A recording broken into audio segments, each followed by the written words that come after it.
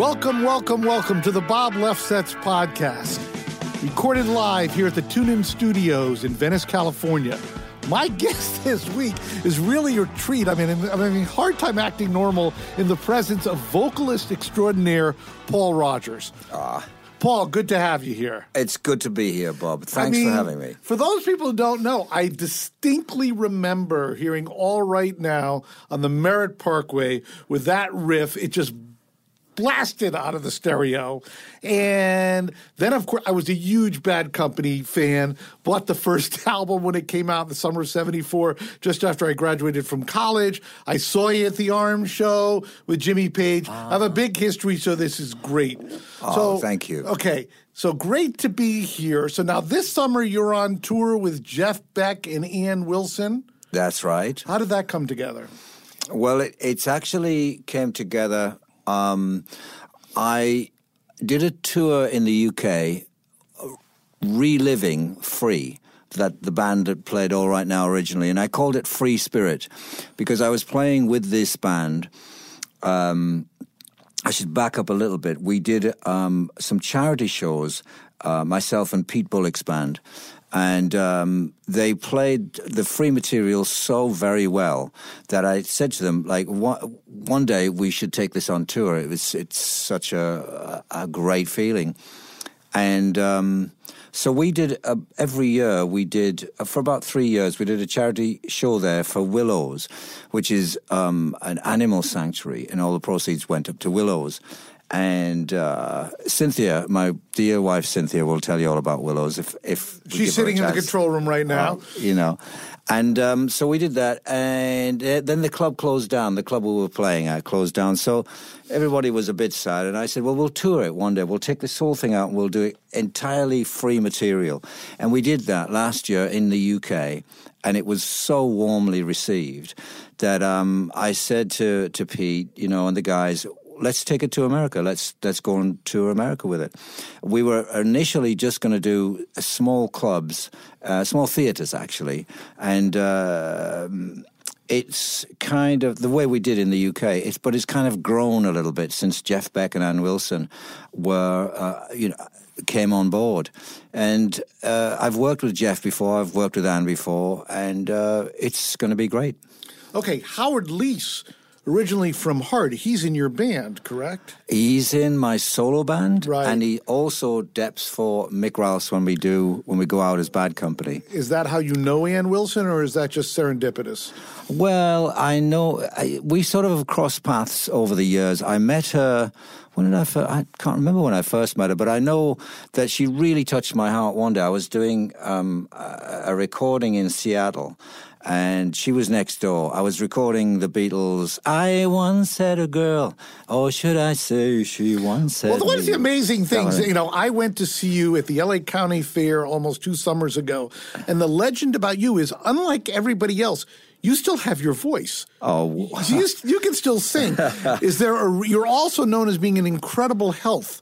Is there a reason for that, or is there something, or is this just genetics? Well, I think part of it, a huge part of it is my wife, Cynthia. She had a fitness show, and she's a very, very fit person. And when I met her, I had to get my act together a little bit, But I do value, a lot of people do, and value as being as fit as you can. I think it's a big plus for whatever you do.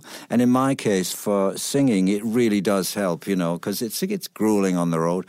And so anyway, to finish that story... No, we're getting back. I'm big on digression. Yeah. We're in the studio in Seattle, and Ann Wilson is next door. I did not forget that. She did. She popped her head in. She said, oh, that sounds nice.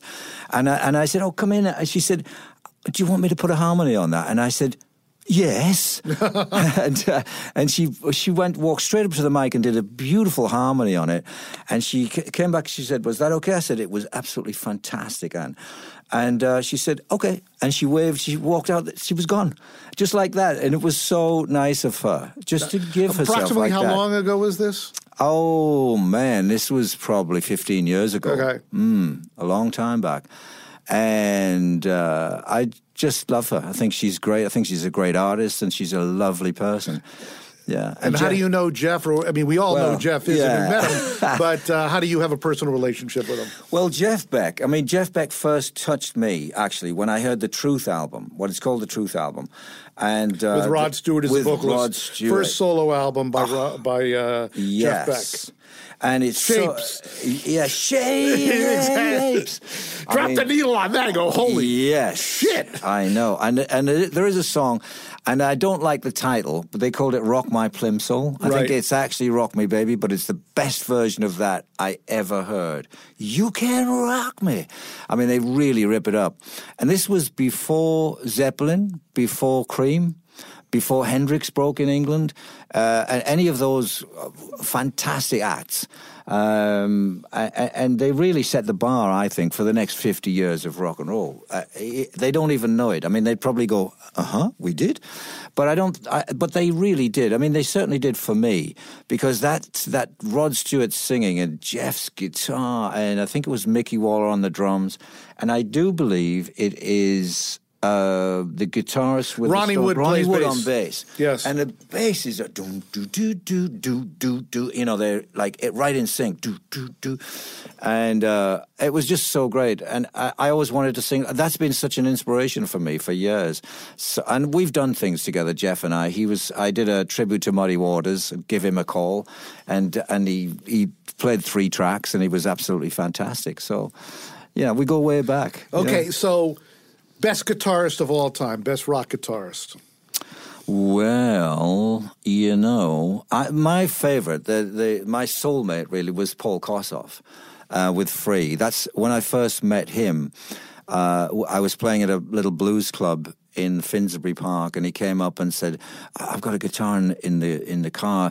Can I get up on stage and jam?" And I said, "Absolutely, bring it in. Let's go." And he was this long-haired, he had hair down to like past his butt, really.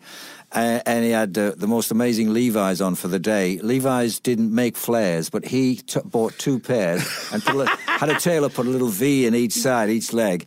And he handmade boots. He was just so cool. And he got up and we played B.B. King. We played Every Day I Have the Blues, I think. We played Stormy Monday. And he just, at times, stood still for everybody in the place. And I said to him afterwards, we must form a band. We got to get something together. And that's how Free was born. Okay, let's go sideways, then go back to the beginning. Okay. So Paul dies on a flight back to the UK. I mean, not Paul. Yeah, Paul Kossoff. Yes. And, I hear varying things. I hear that he OD'd. Al Cooper is a big friend of his, says he didn't really OD. His heart gave out, which I would think would be drugs. Can you give us any insight on that? I understood him to have OD'd. That's actually all I know, but I might be wrong. But for me, he was always a very together guy. He was never into heavy drugs. I mean, really? One gets the impression from a distance that, there goes another one. He was just typical of the genre. But not really. When we first got together, he did all the driving. He drove the band up and down the country, 8 hours here, 8 hours there, did a show on top of that, or 3 shows actually, and he was really, really together. We didn't dabble in drugs. We smoked quite a bit of weed, I must admit, and that's as far as we went. We didn't do the chemical thing. I was very much against putting anything of that nature into my body, but I didn't mind a little weed, as it were, because I thought that was kind of, expanding your mind. Right. That's what we all thought in those days, and I think that's how come the drugs, the chemical drugs, got consumed, because it was like if that expands your mind, then heroin and cocaine must really expand your mind. Well, it doesn't really. And he got into all that stuff after Free had split up, which was a very, very sad thing. We did a couple of sessions together, and he played the track you should listen to, really, if you want to hear the heart and soul of Paul Kossoff, is a song we did called "Come Together in the Morning." I mean, he plays his heart and soul It's just amazing. It is so beautiful. Now, I'm a huge fan. I was always a fan. I bought Fire and Water, but about 20 years ago, A&M put out a anthology, 2 CDs of Molten Gold, whatever, and you listen to the work on them, and I'll Be Creepin', I always love, but the sound on the Steeler, just the way the guitar sounds, unbelievable. But let's go back. So you're from where in the UK? I'm from Middlesbrough, which is a town in the northeast, an heavy industrial town, steel mills and shipbuilding. And I came down. Before you go there, what did your father do? What did your father do? Father worked in the steel mills. And you have siblings? Oh, yes, I'm one of 7. One of 7? And where are you in the hierarchy? I'm right in the middle, actually. I have 3 older sisters, 2 younger brothers, and a younger sister. So I'm right in the middle of 7. Now, Ray Davies always talks about being turned on to music by his older sisters. Was that the case with you? Yeah, I mean, they were teenagers when I was still a toddler, as it were. So, I mean, you know, they loved Elvis Presley, and I used to, wonder what it is about this guy. And I'm still wondering. Although I had a good time at Graceland, I'm still wondering on the music. Yeah, well, he did, guys like that, they have something special. I think they do. The Beatles had something special too. And there are very many people that give to the world themselves through their music. I don't know. It comes from the universe or something. And they are conduit. They are a conduit for a change in many ways. And I think Elvis was one of those people. I never saw a bad photograph of Elvis. He always looked amazing. Although in Vegas, the bloated Elvis didn't look so good. But before that, I agree with you. Yeah, I mean, yeah. And that's funny. And I'm sure you've been to Memphis and you go to the tailor that he used. It was we live in a modern era. We figure everyone's using the best people. It was kind of backwoodsy, and they figured it all out. Surprisingly so. Yes. Yeah. And he was influenced by a lot of the soul music and the blues that was going on, although the Colonel, I think, kept that separate. I mean, he's a white guy, and he was he was one of a kind. But I think he was definitely. I've got a photograph of him with B.B. King, and I never saw that throughout his years. Right, never saw him. Yeah, never saw that connection. That's an interesting point. Never saw him mixing with the African Americans, and he was really right in the center of it, and it couldn't help but be influenced by it, I think. And so there it is, and it's a beautiful thing. Okay, so you're in the northeast of UK. How do you get interested in music? Well, the radio was on an awful lot of the time when I was growing up. We had something called Radio Fusion. You get TV and you get free radio. So the radio, because it was free, it was on all the time. And I listened to Frank Sinatra growing up because it was just there on the radio. Love and marriage, and I was always amazed at the quality of the vocals in those days. Andy Williams, Frank, of course. And although it's only looking back that I was amazed, I just accepted it at the time. But one day when I was about 13, my father bought me a guitar. He came home. Well, what was the inspiration? Had you asked for a guitar? No. Right out of the blue. And I didn't quite know what to do with this thing. I mean, I thought, well, it's going to be easy to play. Well, it wasn't.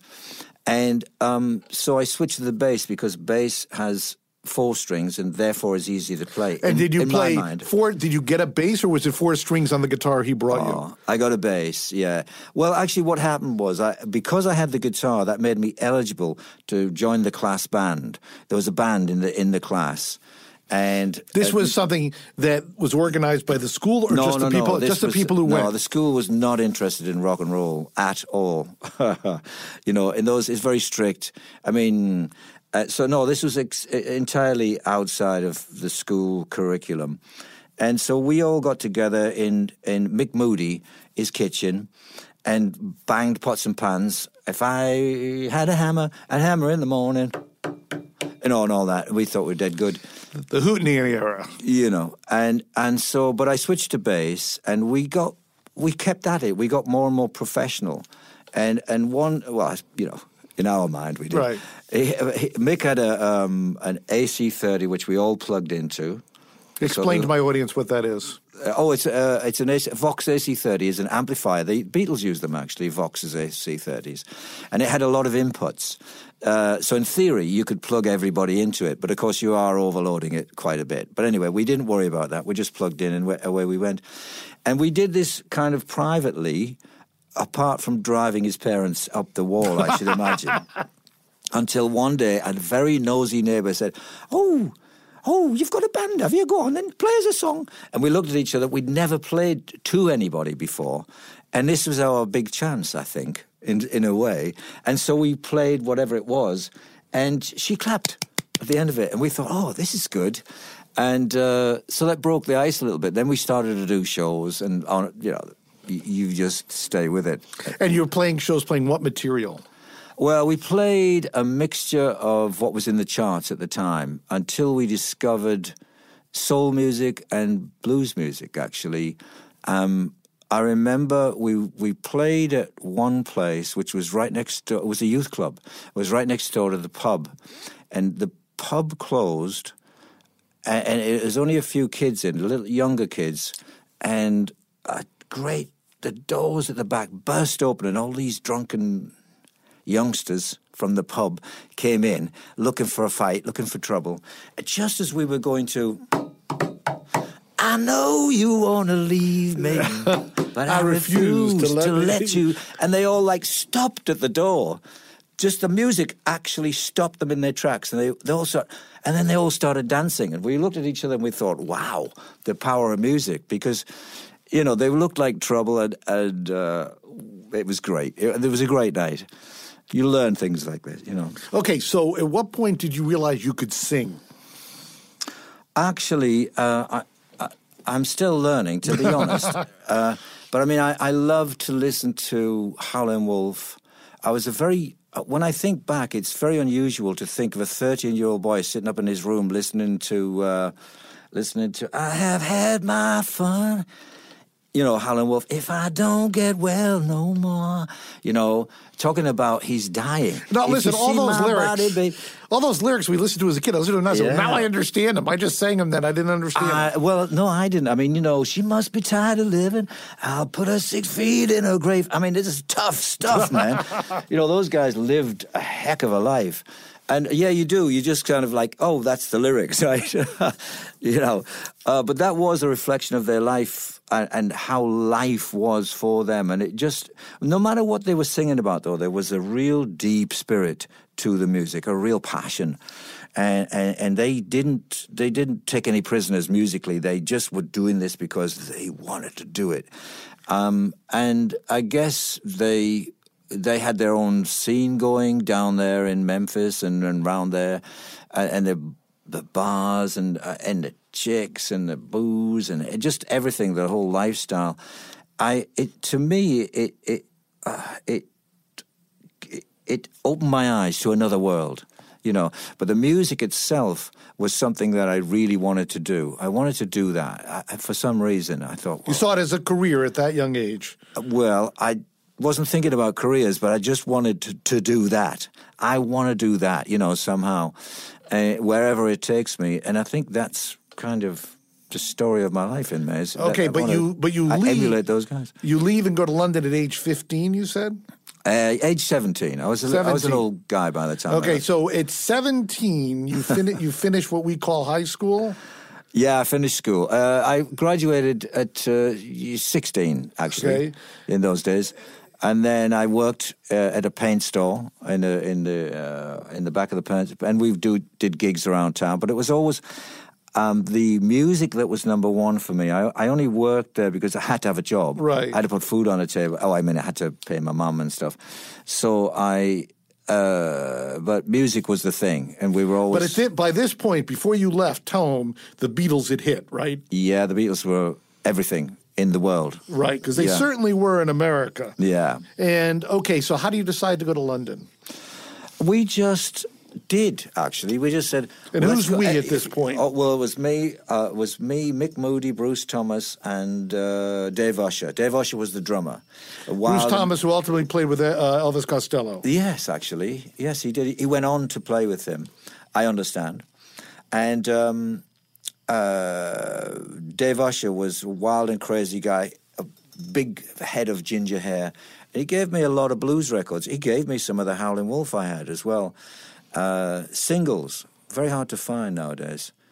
And we just all decided, well, let's go to... I remember actually saying to my mum, we're thinking of going down to London and, like, making the big time.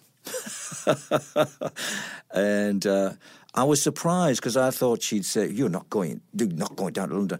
And that would have been the end of it, to be honest with you. I wouldn't have gone. If she'd have said no, I would not have gone. But she said, okay, well, Ma, now you go. I'm like, that's permission. Oh, my God. So I went back to the rest of the guys and said, well, I'm on. Are you on? And so it was like, if we dare we? And we went down and promptly were very, very hungry for a long time. Yeah. What was the first break or the first change that put you on the right path in London?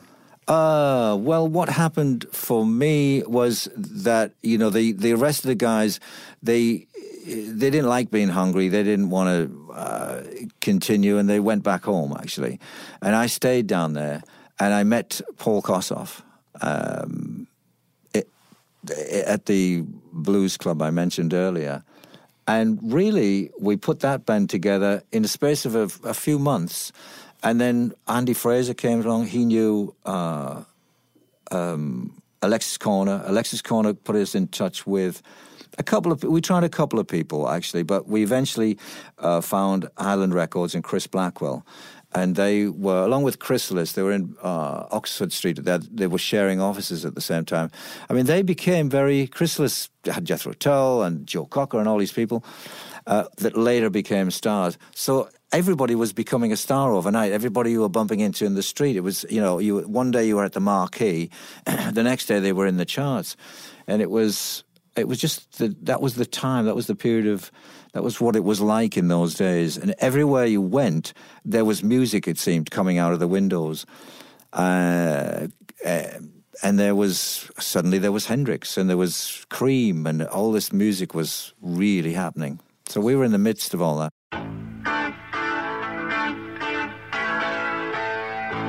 We'll take a quick break and come back with more of my conversation with legendary vocalist Paul Rodgers, recorded live at the TuneIn Studios in Venice, California. This podcast is brought to you by TuneIn, which brings together all the live sports, music, news, and podcasts you love. Original, live, and on-demand audio all in one place. Go to TuneIn.com/LeftSets to download and listen. Okay, let's get back to my conversation with Paul Rodgers. So you get a record deal. Now, in the U.S., Free flew under the radar until All Right Now. What was the level of success in the U.K.? Well, we were what they call an underground band. We weren't commercially successful, but word of mouth was enough. We would fill out all the clubs in the UK wherever we played, and we played everywhere. We went over to Germany too, and we played in France sometimes, and we played in countries in Europe. Wherever we went, it was kind of we were bubbling under. And so... Now, at this point, you're singing, but you're also writing. When did you become a writer? Yes. Well, just about the time I met Paul Kossoff, I had written... I thought about songwriting, and I thought, well, now, how do you write a song?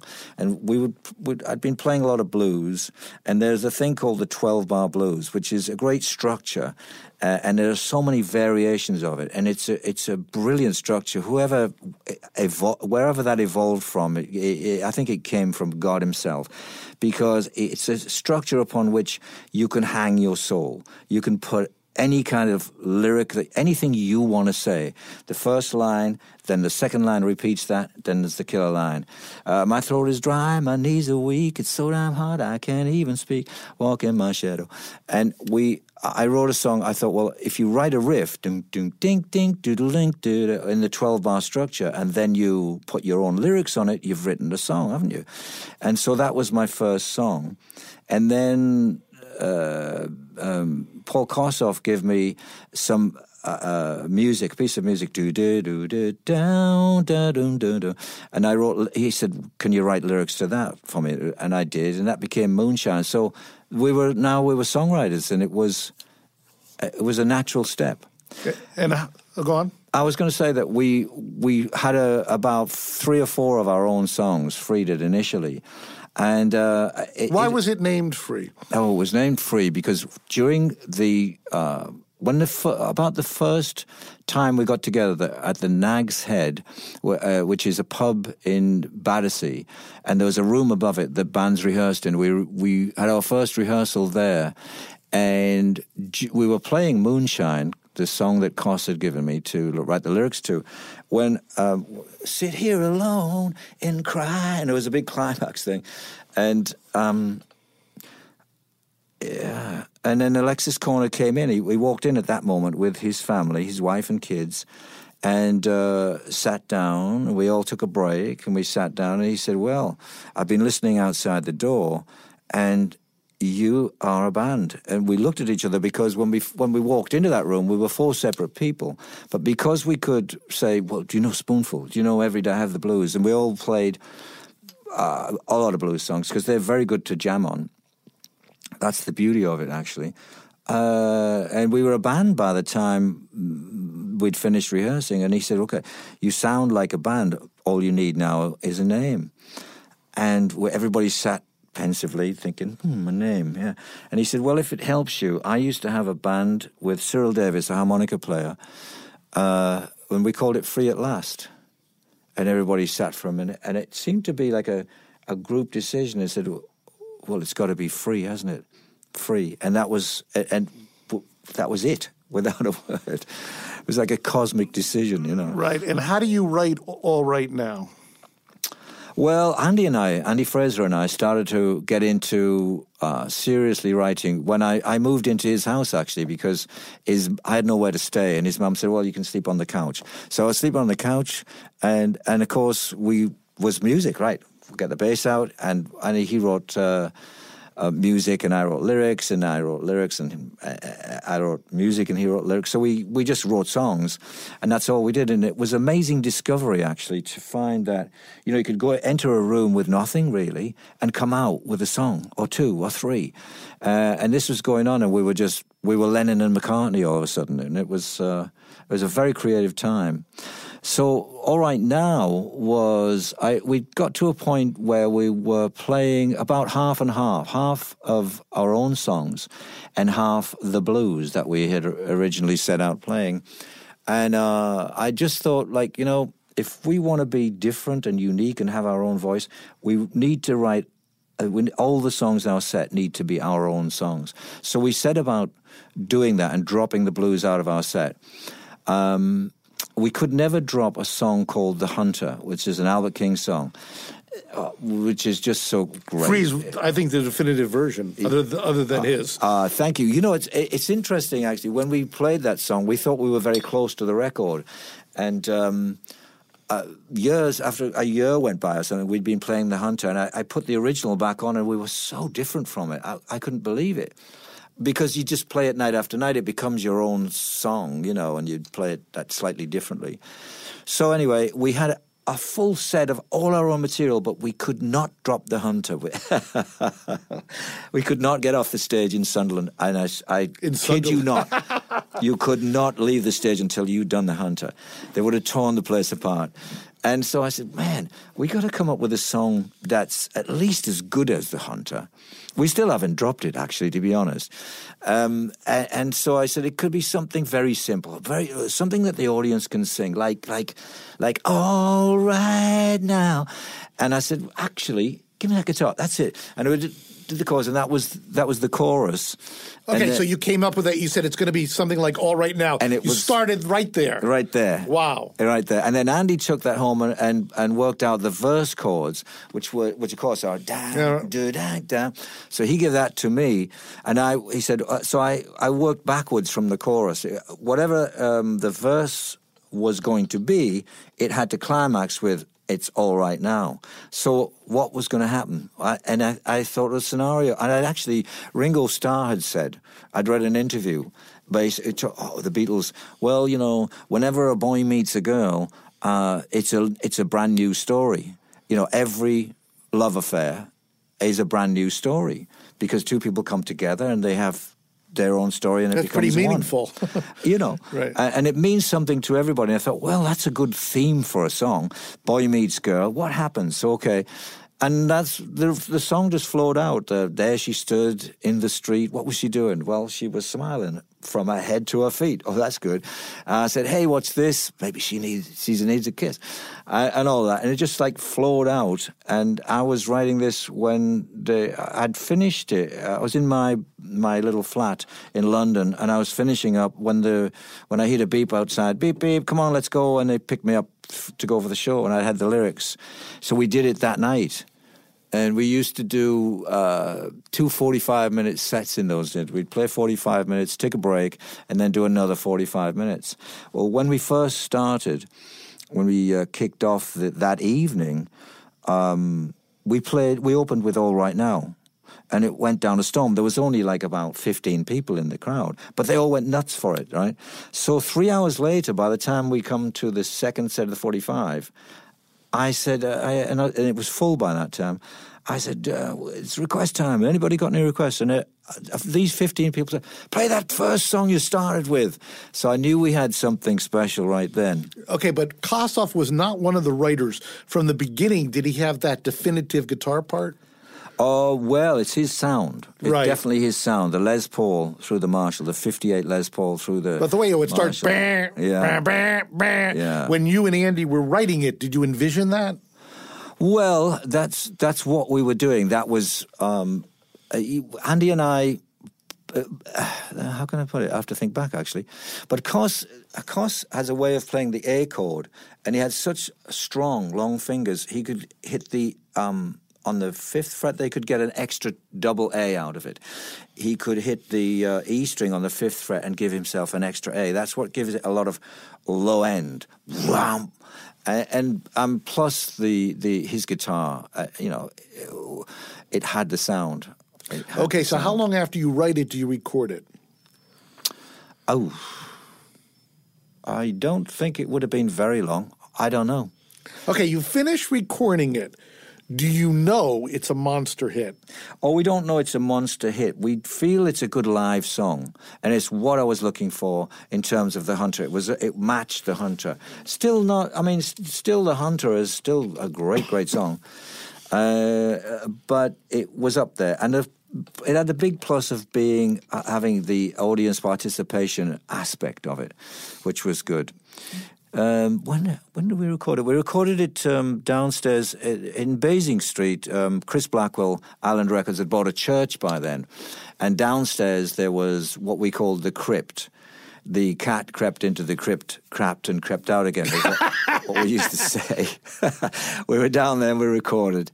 And we recorded it in the smaller studio downstairs. We were doing a lot of shows then, so we were very much a live band, and everything we wanted to play, even recording-wise, we had to be able to reproduce on stage. So everything was very, very simple. Wasn't a lot of production, was no big strings on it or extra piano or anything like that. It was going to be the 4 guys playing it, so it had to be something that you could listen to on the record, and we could walk out on stage and play it just like that.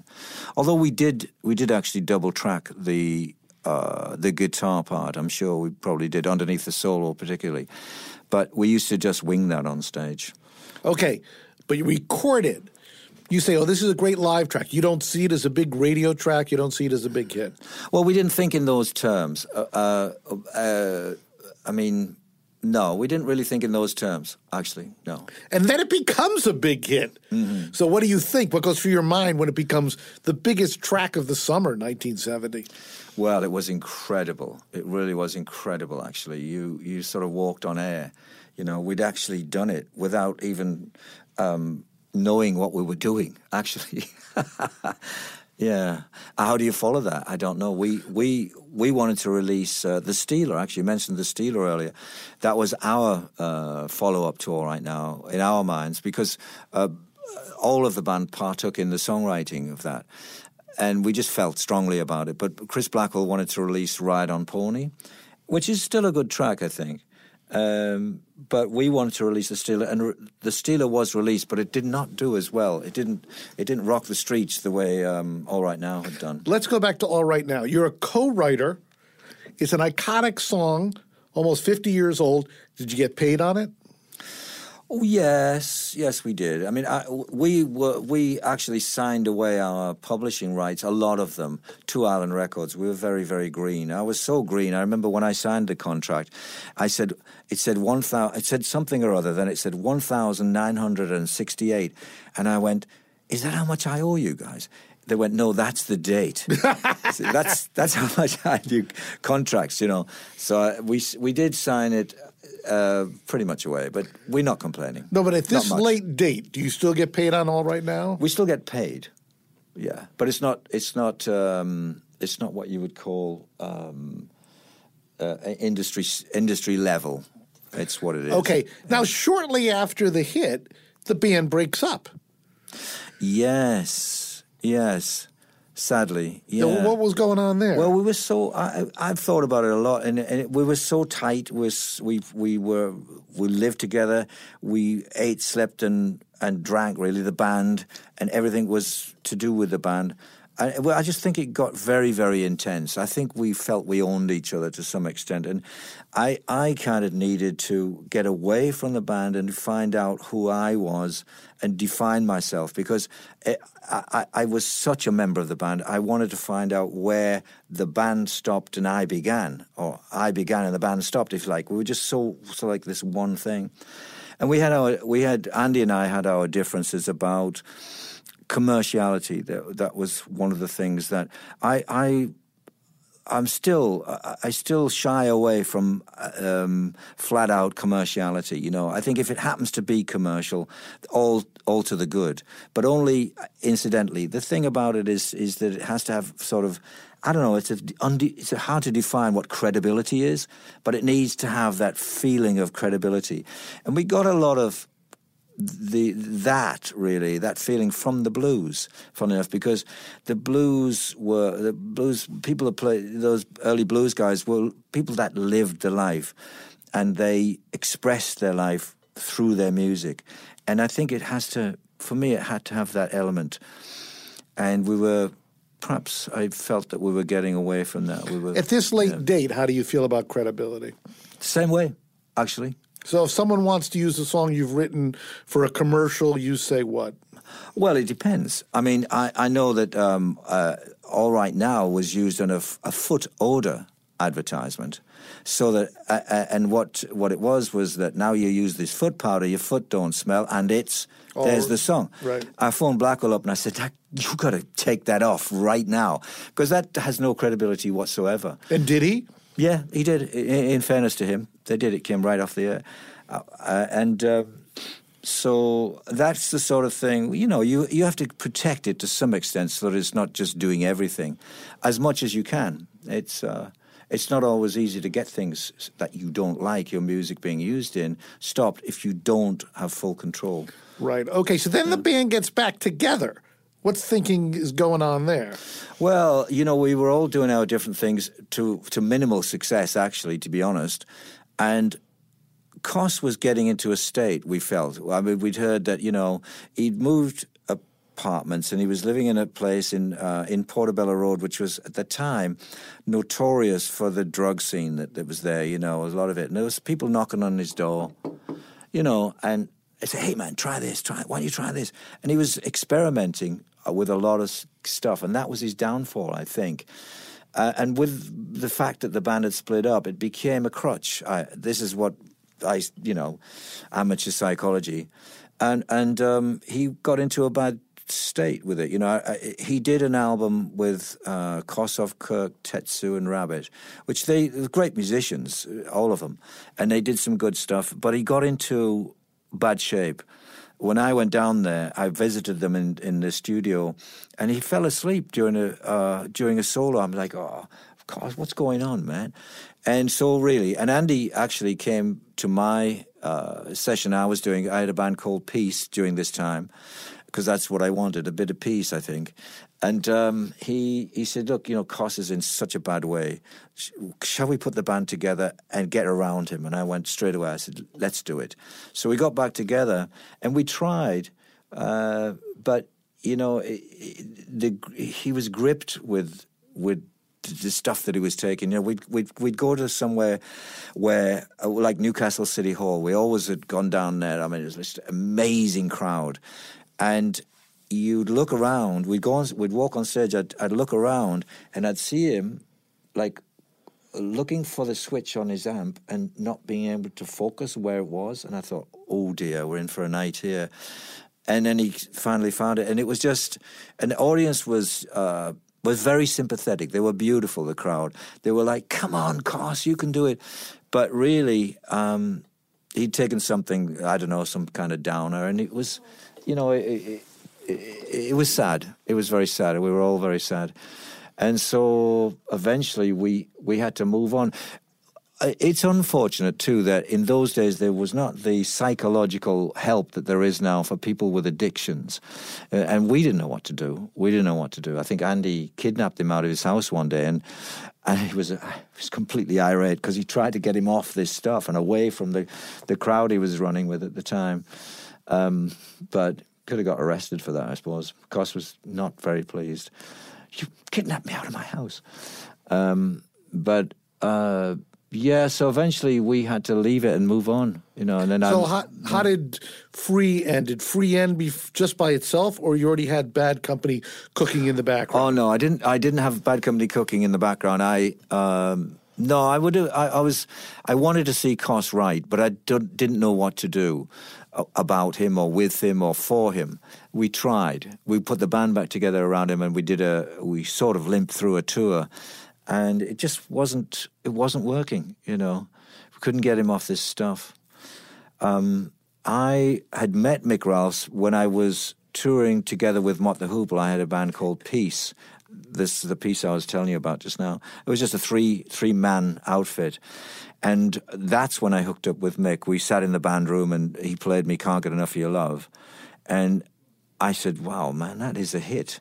He said, I said, are you going to do that with Mott the Hoople? He goes, no, they're not really interested in it. Ian don't want to sing that. I said, well, I'll sing it. Give it to me. And so that was the start of our sort of interest in each other, I guess, for songwriting. And I played him, I don't know, Rocksteady or something. And we found a very common, we had a lot in common musically, songwriting-wise and influence-wise and what we wanted to do. And yeah, so we hooked up. Okay, so you hook up. How do you hook up with Peter Grant? Well, I looked around, and we had this great band. And so how did you flesh out the rest of the band? Oh, well, I called Kirky up, and I knew that he would love to play with Mick and myself because he's always said, let me know what you're doing. And then we auditioned a lot of bass players. And a lot of bass players. I mean, we must have auditioned about 12 until we found Boz. And when I loved Boz because when... Who's no longer with us. No. When he played... when I played the song Bad Company on the piano, he was very lyrical on the bass. It wasn't a dum da dum da dum da dum dum. He sang on the bass, and he had been a singer, so he understood melody, but he was a bass player, and he brought that melodic feel to the bass, and it was really good. Do do do do do, a company, and it was just very moody, and it was the song is very much a mood song. There's very few chords in it, but it's a mood song that sets the mood and then has impact that grabs you, Yeah, he's a good bass player. And that was the band. So the band is now set, and now how you hook up with Peter Grant? Right. Well, I knew a guy called Peter Grant. Called Clive Coulson, who had worked with Zeppelin, Led Zeppelin, and with Peter Grant. And he came around to my cottage and he said, you should call Peter up. And I said, oh, yeah. And no, he said, no, really, you should, because he's told me he's interested. So you should call him up. And he said, I want a job too, so call him up. So I called Peter up, and he was great, actually. He said, I said, Clive asked me to call you, and you said you were interested in it. He said, yeah, I'm interested in you. And I said, well, I come with a band, Peter, and we're going to call it Bad Company. He goes, Bad Company? You're going to call it that? And well, I said, yeah, we are. Because Mick and I had already, laid that down as in stone. It was set that down in stone because we were looking for names. We'd call each other up and say, how about, the 4 million air bubbles? No, I don't think so. And all these silly names. And then I called him up one day and I said, he said, hello, Mick here. I went, Bad Company. And he went... Now, the legend was it came from the movie, the same title. Well, it did. Well, I saw I saw an advertisement for the movie, and I thought, I love that. I'm going to write a song right now. And I just went into it. And actually, Simon came around a little bit later and helped me with a few of the lyrics. And it was just such a mood. So I called Mick, and we were in this period of like, what we're going to call the band. I said, Bad Company. And there was a scrabbling noise on the end of the line. And he said, oh, that's cool, man. I dropped the phone. And, he was so excited he dropped the phone. So, yeah, and that was set in stone. But we did come up against, I mean, this had happened before, record companies and managers and people wanting to change the name. I mean, with Free, they wanted to call us the Heavy Metal Kids. I mean, and just hated that. Of course, talk about, like, credibility. Right. No, it's just not there. But anyway, we did have a similar problem with the name Bad Company because Peter thought it was... just too heavy, But I said, no, it's not, man. People will love it. It's good. And it gives an identity and stuff. And so we stuck with it. Their record company wanted to release that as the first single. But I really loved Can't Get Enough, Mick's song. Although my favorite track, and that was a huge hit, my favorite track is Bad Company. Oh, really? Oh, the sound. The way you described it is exactly the way it starts quietly and then it builds. It gets you in your soul in a way that music doesn't today.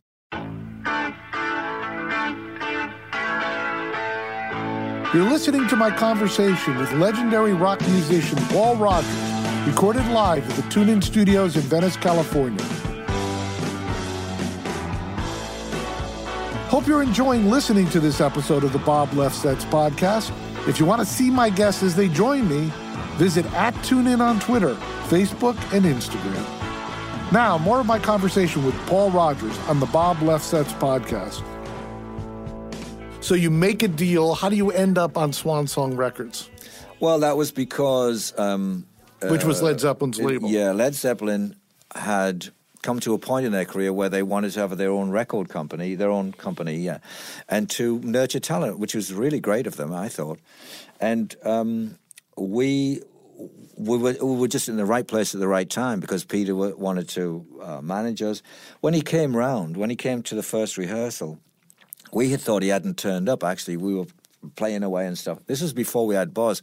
We had a bass player from Wales who was a really good bass player. I actually offered him the job, but he didn't want to do it. I was like, oh, God. I said, well, what do you turn up for, audition for? But anyway, But he was a good bass player, but anyway. But he was the guy that was there outside the rehearsal room. We rehearsed in a little village hall in Albury, in Surrey. And Peter had sat outside and listened through the doors. A lot of that goes on, doesn't it? Come to think of it, because that's certainly an unmissable guy in person. Yeah, right. So he sat outside, and then he came in at the end of the rehearsal, and we're like, "Well, you're a bit late. You've missed us, mate." Well, he said, "No, I've heard you. I listened outside the door, and then it's good. I like it, and all that, So. He said to me, look, I don't know about contracts and all that. I don't really want to do a contract first initially. You don't know me, I don't know you guys. So we're going to just work together on a handshake. And I thought about that for a second and I just went, let's do it, And so there wasn't a contract until a little bit, I don't even know how long later, maybe a year. And he took how much? 20%. Mm-hmm. Now, he came from wrestling. Did he know anything about music? I don't know that he did really, actually. No, maybe he didn't. But he sure know how to take care of the musicians. Well, that's a question I had next. Yeah. So he was known as an artist advocate. Yes. Ultimately, yes. financially, was it beneficial for you, or did he take too much money? Oh, it was fantastic for us. I mean, it was unbelievable because we went from a small rehearsal room to doing stadiums in America. Overnight, almost, it seemed. It was absolutely fantastic. And the organization behind that was superb because we flew in a Vickers Viscount 4 Rolls-Royce engine. All the seats had been taken out and been refurbished. This is what Zeppelin used. So we got what they used very much, And there was limousines in the tarmac, whip us to the gig, whip us back from the gig. And we were taking off, going to the next show. Before the audience had left, Elvis has left the building, But when it's all said and done, how did it work out financially? Oh, pretty good. Okay, the only reason you ask is, one, the time, and two, if you put on your business hat, if it's on their own label and it's distributed by Atlantic, they would take an extra cut that wouldn't have happened if you were signed directly to Atlantic. That's true. But then again, we would not have had that personal touch. Right, you would not have had that success. Okay, so he says, I'll do it. I'll do it on a handshake. What's the next step? Huge success. No, a little bit slower. You're making that first album. So you have, can't get enough. Yes. Well, what happened was Peter called me. We were in rehearsal, and he said, the Led Zeppelin have got a house set up in Headley Grange, and that's where they record. They're set to do their next album, and there's a mobile studio outside. It was Ronnie Lane's mobile studio.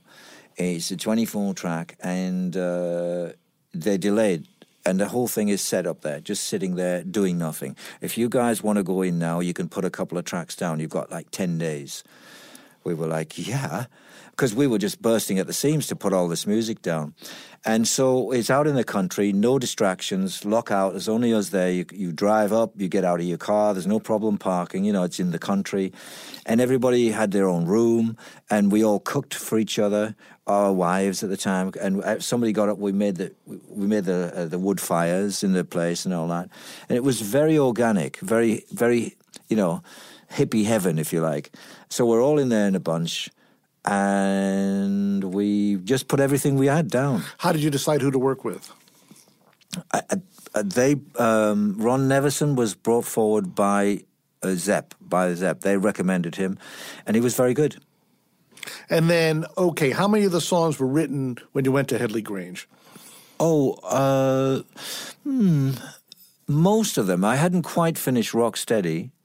I actually taught them Rocksteady while we were recording it. Because I had the guitar, turn on your lights, stay with me, and Rocksteady, boom, bam. Actually, Simon didn't even get that, You'll hear a mistake on that, but we let it run because sometimes mistakes have a kind of charm to them, Absolutely. That's one of the problems with today's music. Yes. They make it so perfect, they lose the soul. What's the backstory on Seagull? Well, Seagull, I drove out with my family, my wife at the time, and was it my kids? I don't think I had kids by then. No, and some friends, and with an acoustic guitar. We were going to Portsmouth, and we pulled off at Hailing Island. There's an island there. We sat on the beach, I had the guitar, and went to get fish and chips. And I watched the seagulls, and you could just look at the horizon. And the song just came to me like that. And I didn't finish it then. I played it to Mick. Played what I had of it to Mick, and he came up with, now you fly through the sky. Oh, really? Never asking why. Yeah, the middle eight. Right. Which really made the song. And it it nearly didn't make it on the album because it's an acoustic song and we weren't really going to be known for our acoustic things. But I thought, well, it's different. And, actually, Led Zeppelin did a bunch of acoustic songs. They did an acoustic set in the middle, which I was always impressed with because it gave you light and shade. And it gave you, it wasn't wall to wall, da-da-da-da-da. It was, something different, which made the heavier stuff sound heavier when you went back to it. So I thought it was a nice contrast. And I played all the instruments on that song. Oh, really? I played the bass and the tambourine and whatever else is on there. And just captured... Again, it's a mood song. You have to be sitting on a beach watching the misty horizon. Well, the great thing is, is when you hear it, it takes you to the beach. It takes you to that environment. That's what's great. That's why it's such a great song. Wow. Okay, so the album comes out from the perspective of being in America. It's an instant hit. Yeah.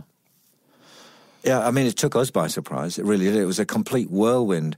And all of a sudden, with the Led Zeppelin machinery, if you like, behind us, the airplanes and the limos and the security... and everything, and all the places to stay there, houses and Malibu Beach and all this kind of stuff. It was a whirlwind, and at the end of it, when we got back, we all sat down. I looked at Mick. We goes, "What just happened, man? What did we do? How did we do that? Because it was just a thing that evolved for us. It was just natural." But the second album was bigger, straight shooter than the first album. Yeah. Well, to some extent, we tried to recreate. We looked at it. We said, well, we're in a lockout situation. We're in the country. There was no distractions. So let's find a castle or something. So we found a castle or something, right? And that's what we did. And this castle Clearwell Castle was interesting in that they also had medieval dinners there in another part of the castle because it's a big place. And they had the studio in one section.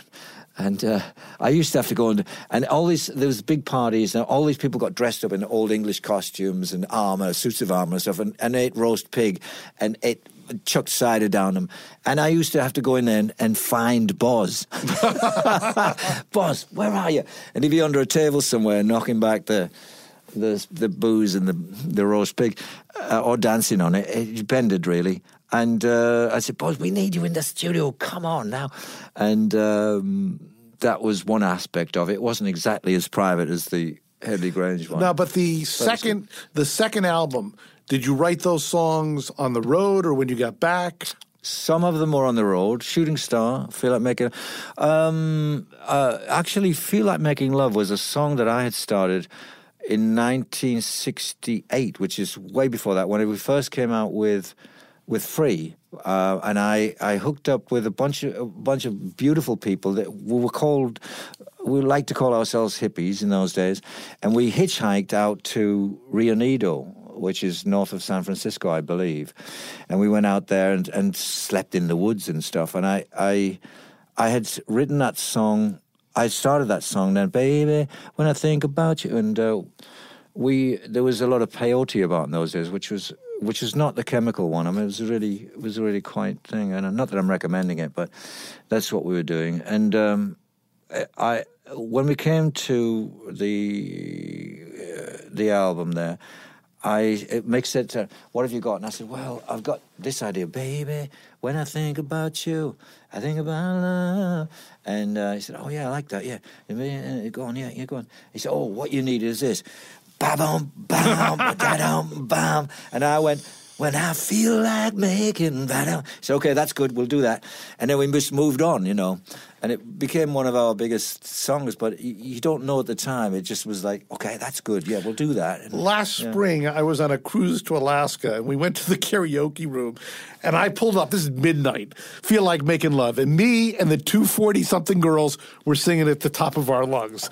It's funny how that resonated. I think that the interesting thing about Bad Company is it was both men and women. It wasn't like Rush, which was men only.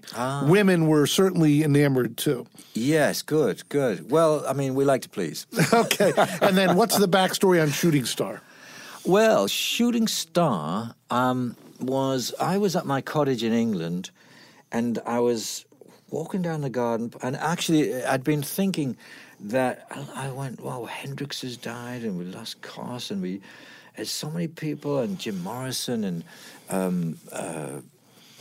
help me, what's her name again? Janis Joplin. Janis Joplin, and all those people, I think, wow, it's not a war zone. This is entertainment. Why are so many people died? So that was what my thoughts had been. And I was walking down my own garden path, and I thought, don't you know? And I thought, oh, where have I heard that before? That you are a shooting star. And I thought, well, I must have heard that on the radio. And then I thought, well, I don't remember where. And I ran in the cottage and got the guitar and started to work the chords out. And I actually finished it on an airplane with the boys when we were somewhere or other in America. Yeah. So it started life thinking about all the casualties of rock. Well, it's interesting because that's a gargantuan album, but and a couple of albums after, there's some songs that I sing to myself all the time.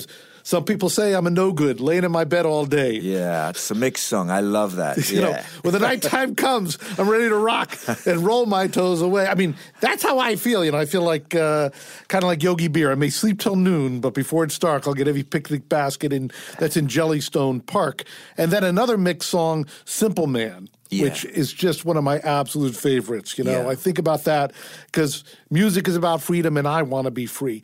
But then you do Rough Diamonds and it's kind of going in the wrong direction. It's kind of getting deflated. Okay. Yeah. I did. We did run out of steam a little bit. Who are you going to blame? I don't know. I could point fingers, but I'm not going to really. We had been hammering it for a number of years, and I think we did. It all got a little bit tired, and a little bit. We lost focus, I do think.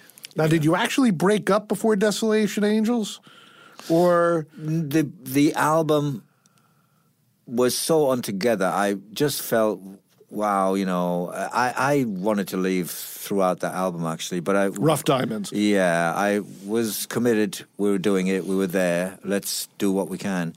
And I think in my mind I had left already, actually, yeah. And how do you come to do Desolation Angels, which is just an unbelievable comeback with a different sound, but with actually songs that stick in your head from start to finish? You've got me now. I don't remember. Well, so in any event, that's a completely different sound from what came before. How did that happen? I'd have to get... You know what? I've lost track of the sequence of the album. Well, there's Electric Land. No, there's Lonely for Your Love. There's... Yeah. On one of them, Cindy... Can I talk to Cindy? We can take a break, yes. Well, let's have a break. Yeah, that's a great idea.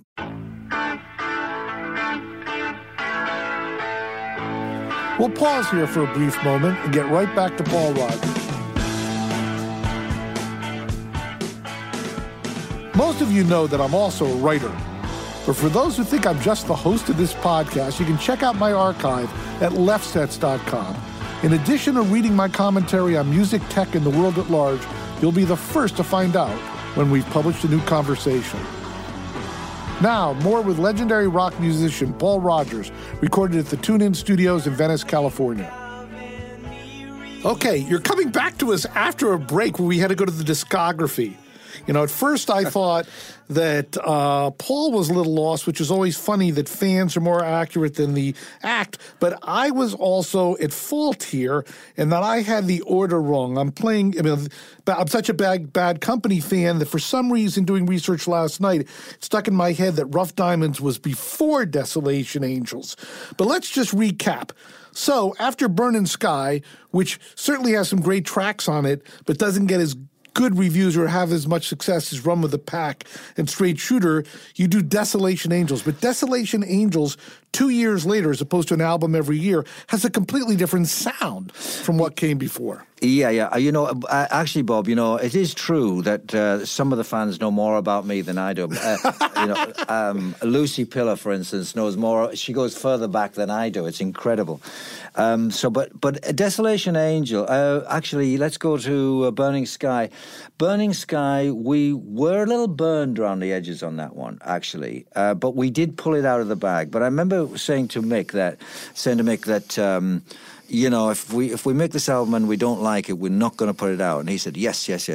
But the wheels were rolling and it went out. And, you know, it's a good album. I think the track Burning Sky is pretty strong. Absolutely. I wrote that the night before we recorded it. And we were scrabbling for songs, actually, you know. And I had the chorus, and I had the verse chords, and I showed the guys the sky is burning, and I showed them the verse chords, and we pushed the red button, and I made the whole thing up right there on the spot, pretty much, waiting for the Venture and prisoners and all that, the story right there. So you know, it was sort of a jam, but it was pretty strong, I thought. But there's one other track on that, though. It was also the guitar sound and your delivery. Leaving You was a great track. Oh, yeah, deadly, wasn't it? Oof, yeah, it's killer. Okay, so how did you decide, why were there 2 years between Burning Sky and Desolation Angels? We did need a break, but I did think that we were energized again for Desolation Angels. Rock and Roll Fantasy, Gone was Boz's first attempt at songwriting. But it was actually good. It was great. I mean, I like to include it in the set now. And Crazy Circles was well received. Oh, the guitar. No, so who wrote the guitar part on that? Which makes it?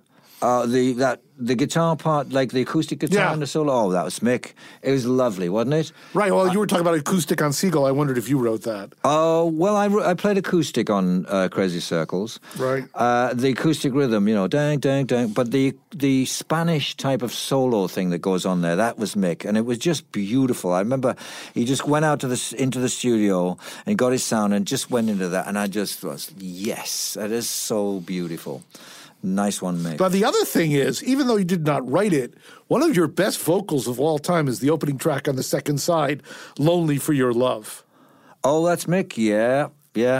But Mick. The way you have a way of digging down deep in your soul and pushing right up the limit without going over it. We live in an era of vocal histrionics. That's what all these TV shows are about, the Melisma, the Mariah Carey.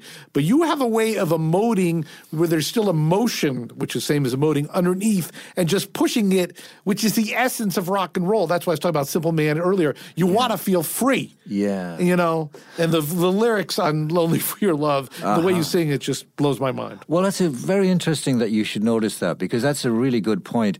Sam Moore has a way of doing that same thing. He puts a little gravel there, but not too much. Exactly. Know? Sam Moore, Sam and Dave. Yes. And it just takes you to where the emotion is just rasping, you know, it just exactly gives you that edge. I love that, man. Right. Okay. So, but then you do make, now getting the order correct, I was wrong. Right. You do make Rough Diamonds, which is seen by disappointment is that by everyone. Yeah. Well, you know, it's funny. The title for that, I wanted the band. I wanted us to get back to our roots, and I organized a show at a village hall near where I lived, and we were just going to play what we wanted to a local crowd, and that's it. And I just wanted to do that. And I called it Rough Diamonds because I didn't want to say this is Bad Company playing in a local village hall. It would have been insane, you know. So I just pretended we were a local band called Rough Diamonds. But we lifted that and used it for the album title. But really, they're not Rough Diamonds. They're kind of like, it is a little tired. There's some good things on. Well, that is the album with Electric Land. Which was a great track. But Electric Land, yes, I think, yeah. Okay, so then how does the band break up or go on hiatus? Well, you know, I think that, as I said earlier, I think this was the album I was referring to when we'd all got a little tired of each other, I think, and it was time to move on, and it was felt very strongly. But we did all these tracks, and you know, we were committed to make an album, and I think that's what we did.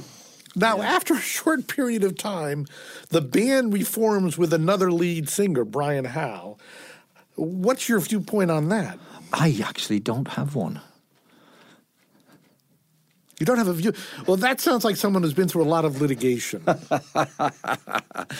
Yeah, Would that be inaccurate? I'm not going to pull something out of it. Can I say no comment? Yes, you can certainly say no comment. Of course, it turned into the manager they had, who's no longer with us himself. He managed a band called Giant. And it actually had a completely different sound, but they did have a couple of hits. Yeah. And then ultimately you reform, but much longer down the line. But next you end up working with Jimmy Page in the Firm. Can I just say this before we go on Absolutely. to Jimmy?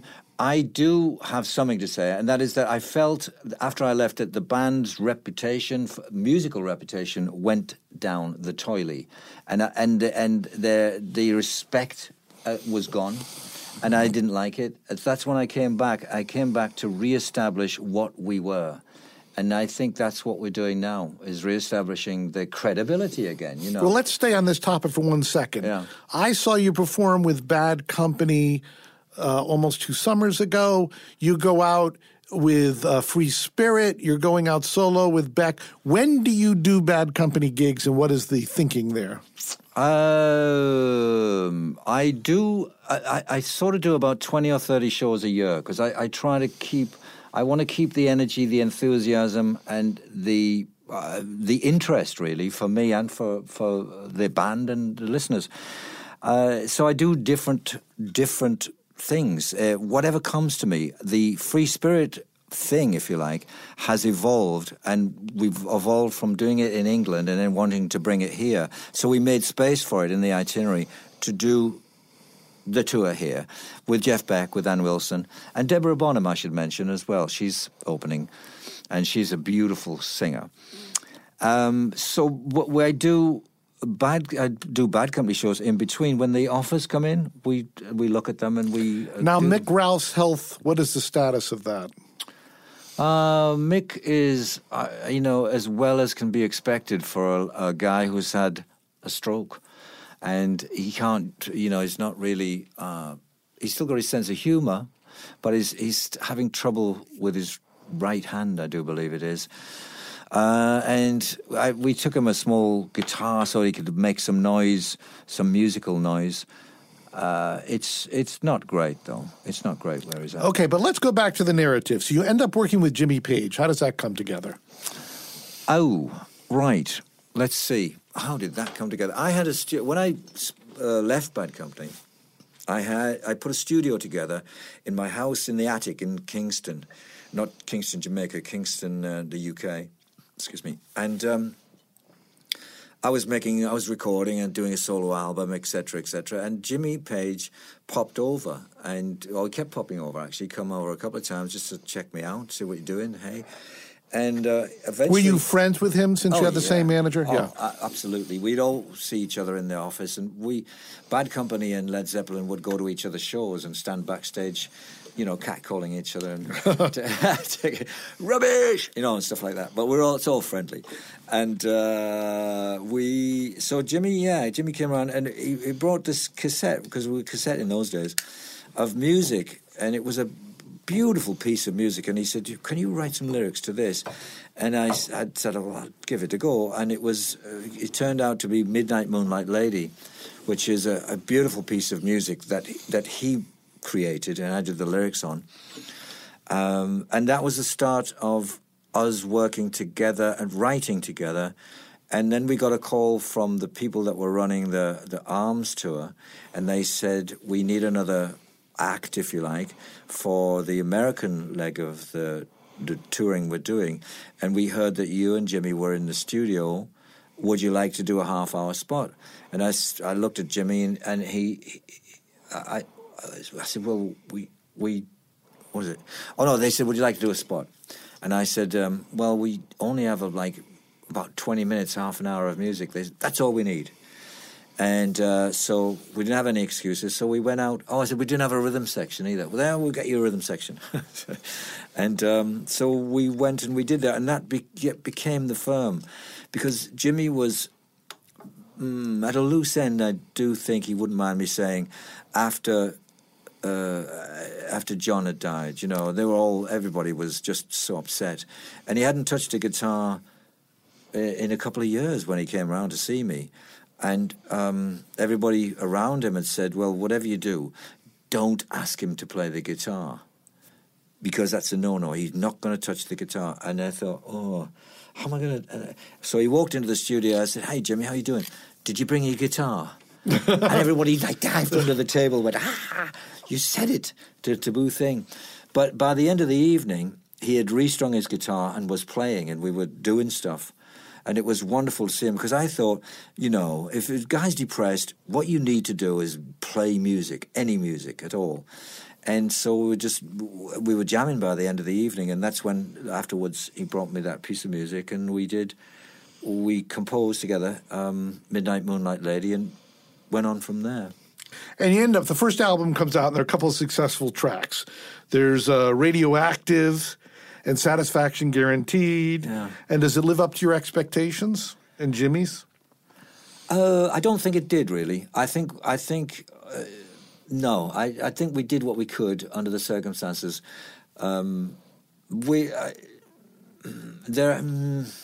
Music is... No, I don't think it did, to be honest. But there was a second album. I think Jimmy played great, though. We tried. Yeah, we had Chris Slade on the drums. He's a great drummer. And Tony Franklin on bass, great bass player. We were going to have Pino Palladino, but he didn't... He didn't make it. He didn't do the tour in the end, so we settled on Tony Franklin because he'd done all the rehearsals with us and he knew all the songs. So yeah. But any thought why it didn't work? I was a little burned at that point myself. I did not want to go on the road, and that's why we made an agreement between us. Jimmy said, let's go on tour.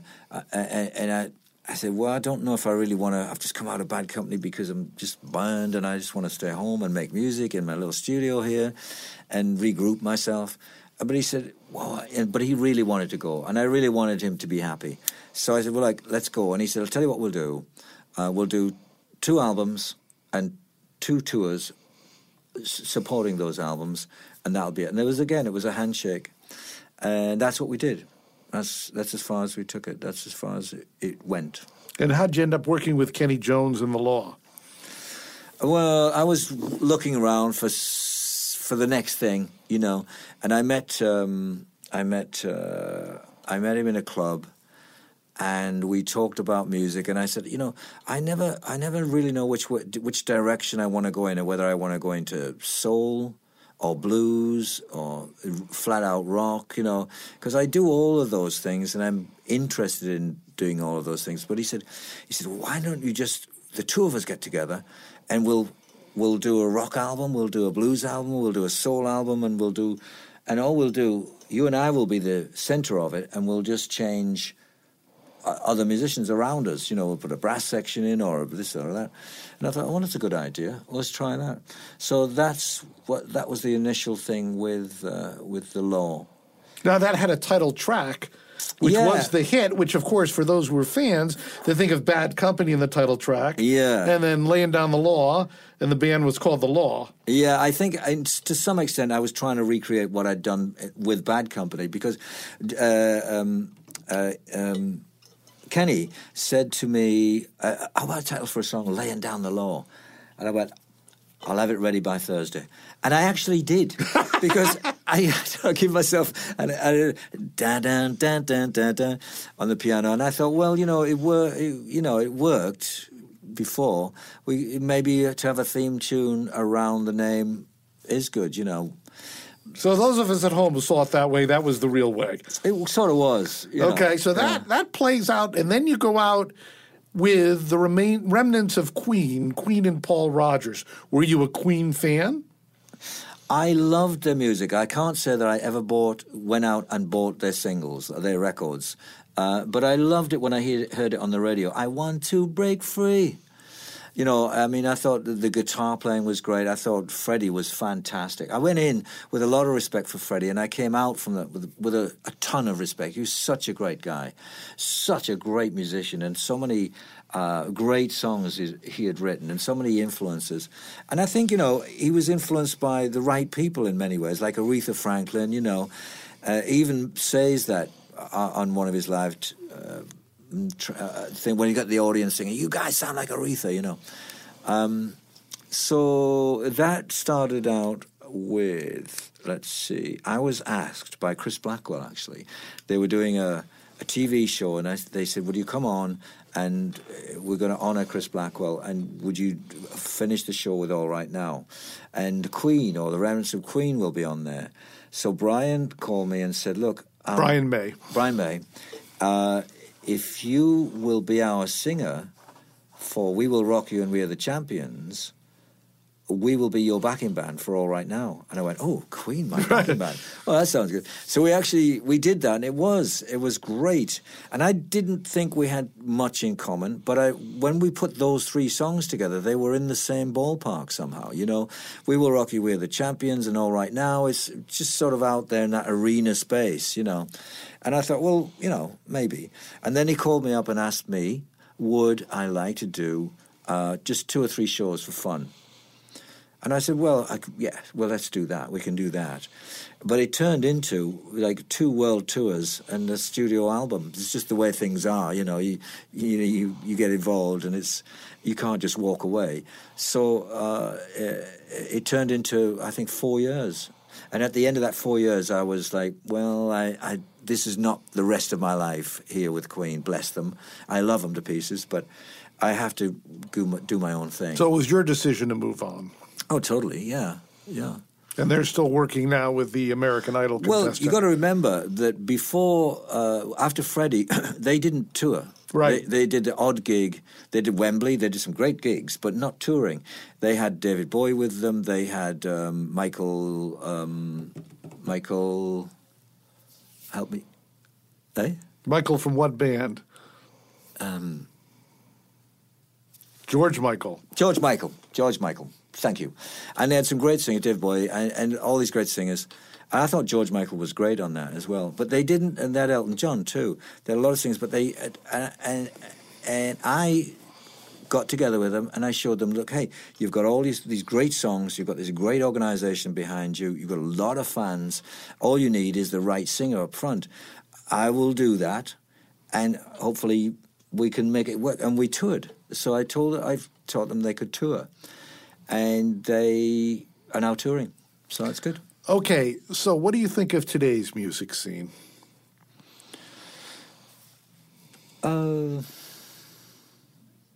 I think technology has gone on in leaps and bounds, but we're kind of in danger of overdoing it. And one thing that does not change is that it has to come from here, no matter what the technology is. If the technology is a bit of catgut on a old broom, they've still got to come from here. Or if it's a fantastic, gizmo, a technological wonderment, it has to come from here, whatever the instrument is.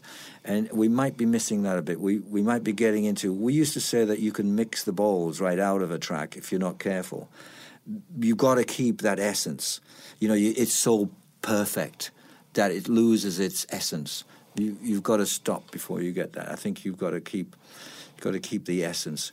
And you get that playing live, I think. You get that imagining you're playing live. But it's frustrating if you talk to superstars from your era. If you make new music, it's not like it used to be. It used to be everybody was aware it came out, everybody was listening to the same radio stations, and you could make or break depending on the quality of the song. Whereas you can make a great song today and almost no one hears it. What's it like being on the creative end of that? Well, you look around and people have impact when they break, and they Hendrix, for instance. When I saw Hendrix, I remember the DJ saying, "Oh, we've got a young band from America here." It was Pete Murray, he was a DJ. Young band here from America, and here they are, Jimi Hendrix, and he put his arm up like this. And then Jimi Hendrix comes on with the "Hey Joe, where you going with that gun in your hand?" And then he picks his guitar up and plays it with his teeth. And it was just so wild. He put the guitar on. And when the camera cut back to Pete Murray, he still got his arm out announcing them. Like, he hadn't stopped going, like that. He was amazed and horrified, I think, at the same time. But I mean, the rest of us just, I mean, woke up the next day, went to school, and Jimi Hendrix was like it. But there are certain people that have that sort of impact when it's real, I think. You know, I don't know what that means exactly, what that real is. But it's something that touches a nerve and it catches fire throughout the... Have you heard that young band, Greta Van Fleet? Yes, I have. For those who don't know, certainly the tracks that have been released so far are very Zeppelin-like. What do you think of Greta Van Fleet? I think they're great, actually. I do hear a lot of the influences from Zeppelin, and perhaps even us, you know. But it's all to the good. Well, it's interesting because people from our era were influenced by blues tracks from the 30s, 40s, which was only 30 or 40 years after the renaissance of rock in the UK, late 60s, early 70s, where it's already been almost 50 years since that sound. So it's ready for that sound to come back. Yeah. Well, I mean, I can put Howlin' Wolf on, playing Backdoor Man, and still get a real kick out of it. I still get I am. I don't know who's drumming on that, but it's just the laziest, coolest drums you ever heard. Do you still play music at home? Yes, I do. I play blues. I play some classical. I like Holt's Planet Suite. I love that, actually. I play... I like to collect a bit of vinyl nowadays. I still listen to Otis Redding. And I still listen to Junior Wells. So the stuff you're collecting is the old blues stuff, not the big hit stuff on vinyl. No, actually it's not. Very little actually hits me hard like it did in the past. Like when I first heard Buy With a Little Help from My Friends by Joe Cocker, you know, or back in the day. I mean, the songs that hit me then, Midnight Hour by Will Smith, they give you a tingle in the back of your neck. Well, they still do that for me. And it's very hard for me to find that with new stuff. I'm sorry, but it is. No, I mean, I feel the same way. You know, there are a lot of people who want to appear young, so they say today's music is as good as it was. I mean, the people don't understand music was all we had. We were addicted to the radio, and growing up in the UK and growing up in the United States is not exactly identical, but we were addicted to the radio, especially after the Beatles came out. Before that, we were listening to sports in the Four Seasons, and it was everything. And when the band made a statement, whether it be musical or sociological, you really paid attention. Yeah. Whereas now you talk about credibility, so many acts today are seeing the end goal of fame and riches as opposed to the music itself. I think that's true. I think that's possibly quite true, yeah. To me, like, the fame and fortune, the showbiz aspect of it was never really it at all. And I think I probably got that from listening to those black guys because they were just telling their story. They weren't seeking fame, seeking fortune, or any of it. The guitar-shaped swing pools or any of that. They were just doing their thing. And as it happened, people like me loved it, you know. And so also back in the rock era, 64 to 80 or so, or certainly MTV era, you mentioned Joe Cocker, you mentioned Otis Redding. Anybody else, any other records that stand out? Oh, yeah, there'll be so many. I'd have to think of it for a minute, though. There are, let's see, The Temptations, the Four Tops, you know. And, I mentioned that one. Ain't Too Proud to Beg. Would you ever think of the Stones cover of Ain't Too Proud to Beg? It's all right. I mean, they were good. One of the great things about the Stones is they did These Arms of Mine as well. Right. But they introduced me to a lot of music that, you know, Solomon Burke. I'm so glad to be here tonight, and I'm glad to be home, and I believe that I've got a message for every man and every woman here tonight that's ever needed someone to love, someone to stay with all the time, when you're up or when you're down. I love all that, you know. So they introduced me to a lot of quite obscure blues, actually, you know. It might be 1 o'clock and it might be 3. Time don't mean that much to me. I've got my plans, I don't know about you. I'll tell you exactly what I'm gonna do. Get in the groove and let the good time roll. I mean, that's a great, great song. Great lyrics. Your rendition right there. We should print that. Put it on Spotify right now. Thank you.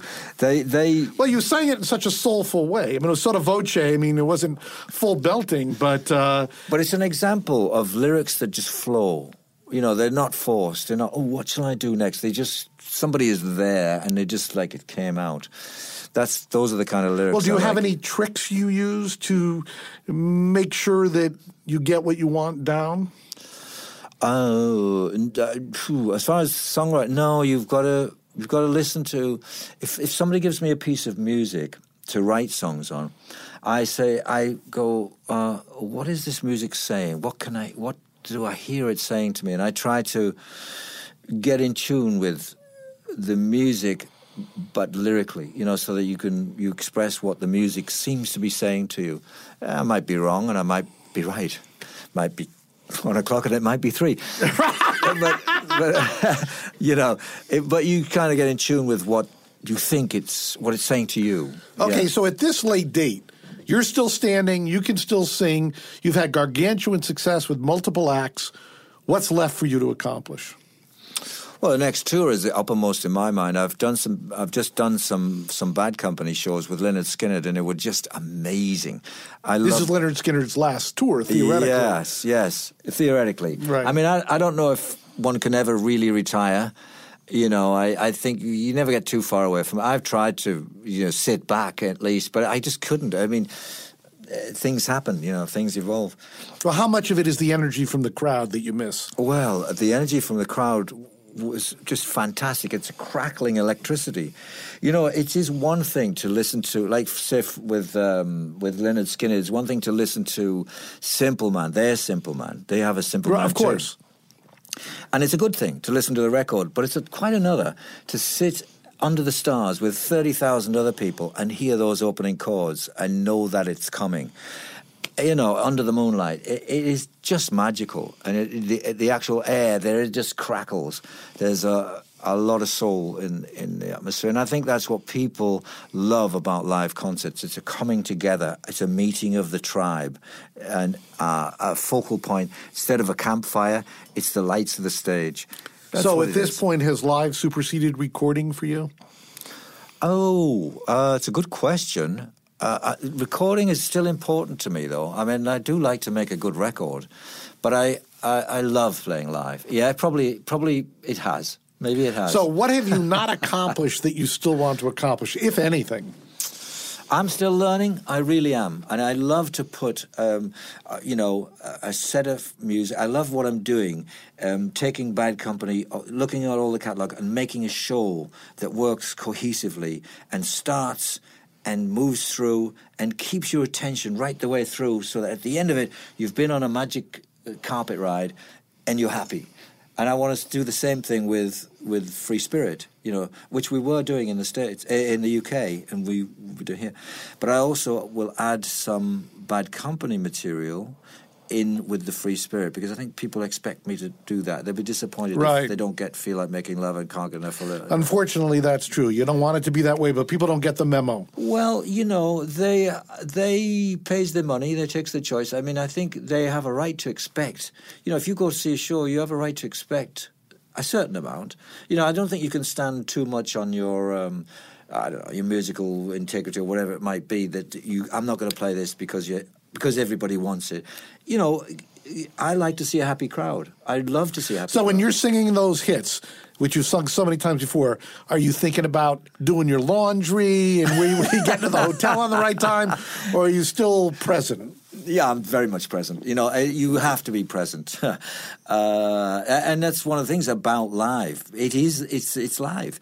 And you are there, you get one shot at it. You get the one shot. So and I'm listening to the guitar player, listening to the drums. We all are aware of each other. We're speaking to each other musically and then to the crowd. So we're all in this together. It's like a great unity. It's a great sense of unity playing music.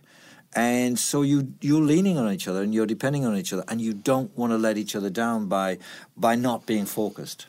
Now, at this late date, if you were ironically, without the internet, if you were walking through an airport or you were in town at the height of the success of Bad Company, you were recognized by everybody. And what's it like walking the street today? It's pretty good. I don't get bothered too much at all, really. I don't think people know me in the supermarket or anything like that. I mean, they know me in my hometown. Where you been? But is that a good thing or a bad thing for you? A bit of it's nice. It's lovely to be recognized and just people to be excited. Yeah, it's a nice thing. But I can understand. I mean, when I toured with Queen, the fans were absolutely nuts. Really, I've got to tell you, you were nuts, and but they were lovely. But I mean, I'd finished. I did my last show in Rio de Janeiro, and I said to Cynthia, "We're at Rio de Janeiro. Let's go and walk along the beach. And we're done. We're finished. We're out of here. We'll go home tomorrow." So we thought, what a nice, peaceful walk. And we walked outside, and all these people just mobbed us. And I thought, what's happened? And they were like crazy. They just wanted, sign this, and that. It was like I can understand. So essentially, any time that you're looking for that recognition, you can get it by going back to work with Queen or something like that. Oh, I don't know. I suppose so, maybe. I don't know. It's not what it's about, though, to me. I mean, I like to meet people and be gracious if they love the music. That's what it's all about for me. It's not showbiz fame. I'm not into that. And are your kids into music? They are, actually. I didn't really encourage them, but they were surrounded by it. And so they were writing songs on the piano when they were 4 years old, So, you'd get Bill Wyman would pop round for a cup of tea, and they were incredibly unimpressed, And so they're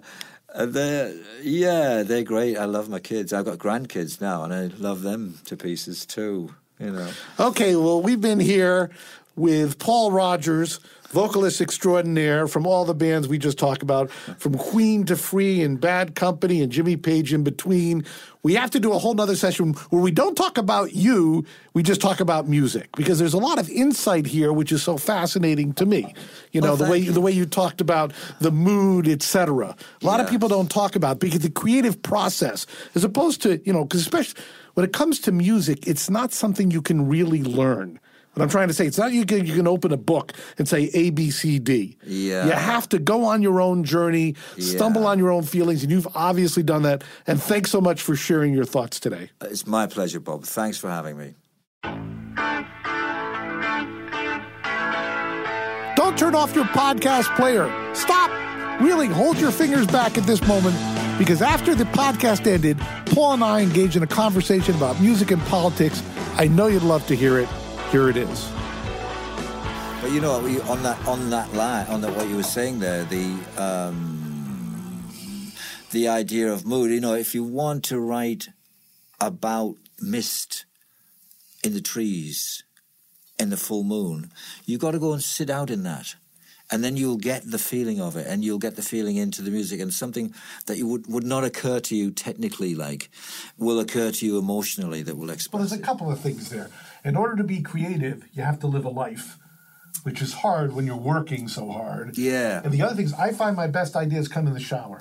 Yes. It's like when I'm doing nothing else, I will remember that, and then I'll have to run to the computer or whatever to write about it. Yeah. But it's also frustrating. I mean, what I always found fascinating with bands from the 70s is, okay, we did an album, we're going on the road, we wrote it, now we have to write another album, okay? Yes. We have to actually turn it on. I know. Well, I said to Ahmet Ertegun, I said, you get your whole life to write the first album, and then you've got like a year between it. And he looked at me and said, "What are you saying?" I said, "Well, that's what it is. You're working towards your first album your whole life, And then all of a sudden it's successful, and you've got to think, well, what did I do? And can I do it again naturally?" Ooh, it gets complicated. Well, the other thing is, it's one thing to write on demand. It's another thing that when you're writing that first album, you have the inspiration. And you say, oh, yeah, you have all these times. Next time I say, well, I have 2 weeks. I have to write 10 songs. Yeah. It's like, how does one do that? Well, with difficulty. I don't know. You know, I wish I had a pat answer, but there probably isn't one, really. Okay, but one other thing. You've written some iconic songs. And we covered this, but did you know they were iconic when you wrote any of them? You know, you feel that this has got something. You do feel that little whisper that, you know, this has got something. And that isn't a lot of words saying this has got something, but I mean that special something. You kind of do know that on some level, I think. I think you do. I remember, we were talking about Al Cooper recently in the podcast, but, he produced the first couple of Leonard Skinner albums. Oh, okay. And after the first one came out, before Freebird was even a hit, this is summer of 73, he's living in Atlanta, and they call him and say, we got a new song we want to record. Yeah. Can we come in on Monday? They come up, and they record Sweet Home Alabama. Oh, my God. Which doesn't come out for a year, okay? So I say, Al, did you know it was hit? And he goes, it was Sweet Home Alabama. It's like some stuff's I guess to me, when on some level there's the old Hollywood adage, no one knows anything. But sometimes when you hit an 11, you know. Yeah, you hit the sweet spot. Right. There's a feeling, goes right up your arms. Exactly. Yeah. And you wish you could do that all the time, but you can't. Exactly. That's the way, and you're waiting that's for what's sweet about it, right? Exactly. If you could do it every time, it would be. And of course, the old cliche is, after you do it, you think you'll never do it again. It'll never happen. And then when it does, go, oh. Yeah. And it fights in between. There's some kind of alignment of the stars happens as well. There is. There's something cosmic, and we're all in touch with that. All the time, I think. It's just we block it out. I don't know what it is. I don't know if I would describe it in some way. You have to live, something has to happen. I said you cannot sit down and do it. Yeah, the interesting thing that I find is that you have to be shooting for the moon to hit the moon. Oh, really? But you see, if you're not shooting for the moon, you'll never hit it, right? But if you're shooting for it and you hit 90% all the time, there will come a day when you hit it. But if you're not even trying, well, then you definitely won't. Well, that goes to another thing. I mean, you talk about, you moved to London and the guys went back home. Yeah, yeah. People don't understand it is so hard to make it. And when you're hungry, man, it gets really hard. And the other thing is, the longer you go down that path, you see other people who've gone down a different path and are getting married, have houses and stuff like that, and you're still hungry. Although you had success relatively soon. Yeah, I mean, I did. It didn't seem soon. It seemed like an eternity. Of course. But looking back, it was a matter of months. From there to there to there. From meeting costs, it was a matter of months before, boom, we were making records and zooming up the charts. What did your mother say? She was behind it. She was, you know what she did say? She said to me, you shouldn't let it get into your blood, son. I said, Mum, it's too late for that now. And then, of course, I don't know if you know, remember this old manager, David Krebs? He says that the music from that era, we couldn't even make today. Like, he managed Aerosmith. And he says he knows one of my favorite Aerosmith songs called Lord of the Thighs. He says, you couldn't put that out today. Okay? So, it's interesting. And the other thing is, I'm sure you went on the road and had a good time. Okay? Whereas today, with cell phone, it's not even the same experience. Well, life isn't, is it? I mean, it changed the whole life experience. People can't get away from their phones. I don't have one. I think I'm the only person in the world without one. So you don't have you don't have a smartphone, or you don't have a phone at all? Well, I have one of these. Right. But you don't have a mobile phone. No, I don't. And you had one and gave it up, or you don't want to have one? Well, I've had them for the length of a tour, and then when they've run out of money, I haven't renewed them. And so they've become defunct. They're in a drawer somewhere. At this point, I never talk on the phone. I mean, if somebody's calling me for a doctor's appointment, whatever. Other than that, I won't talk on the phone. And I have reasons for that, because usually people want something and it takes them a long time to get to what they want. Yes. Oh, is it a beautiful day? What is it you want? But I do find it good to have information at my fingertips. And I do like having songs, Well, now, your wife said you're heavily into the political thing.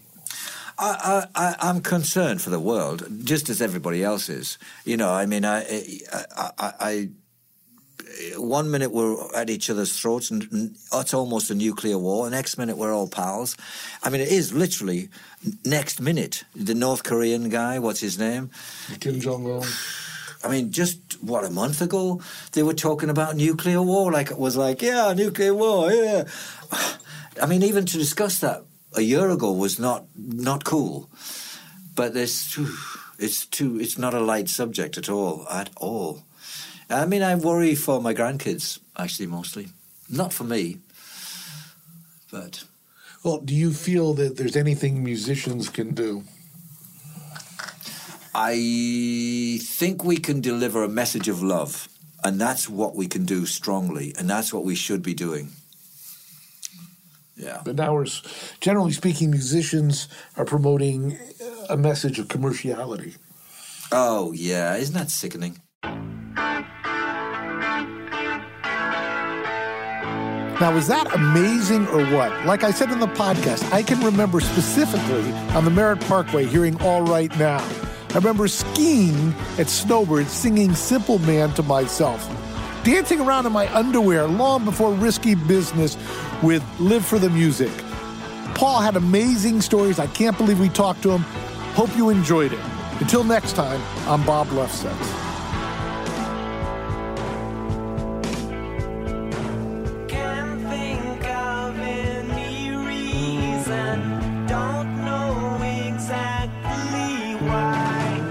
Must be it's our time.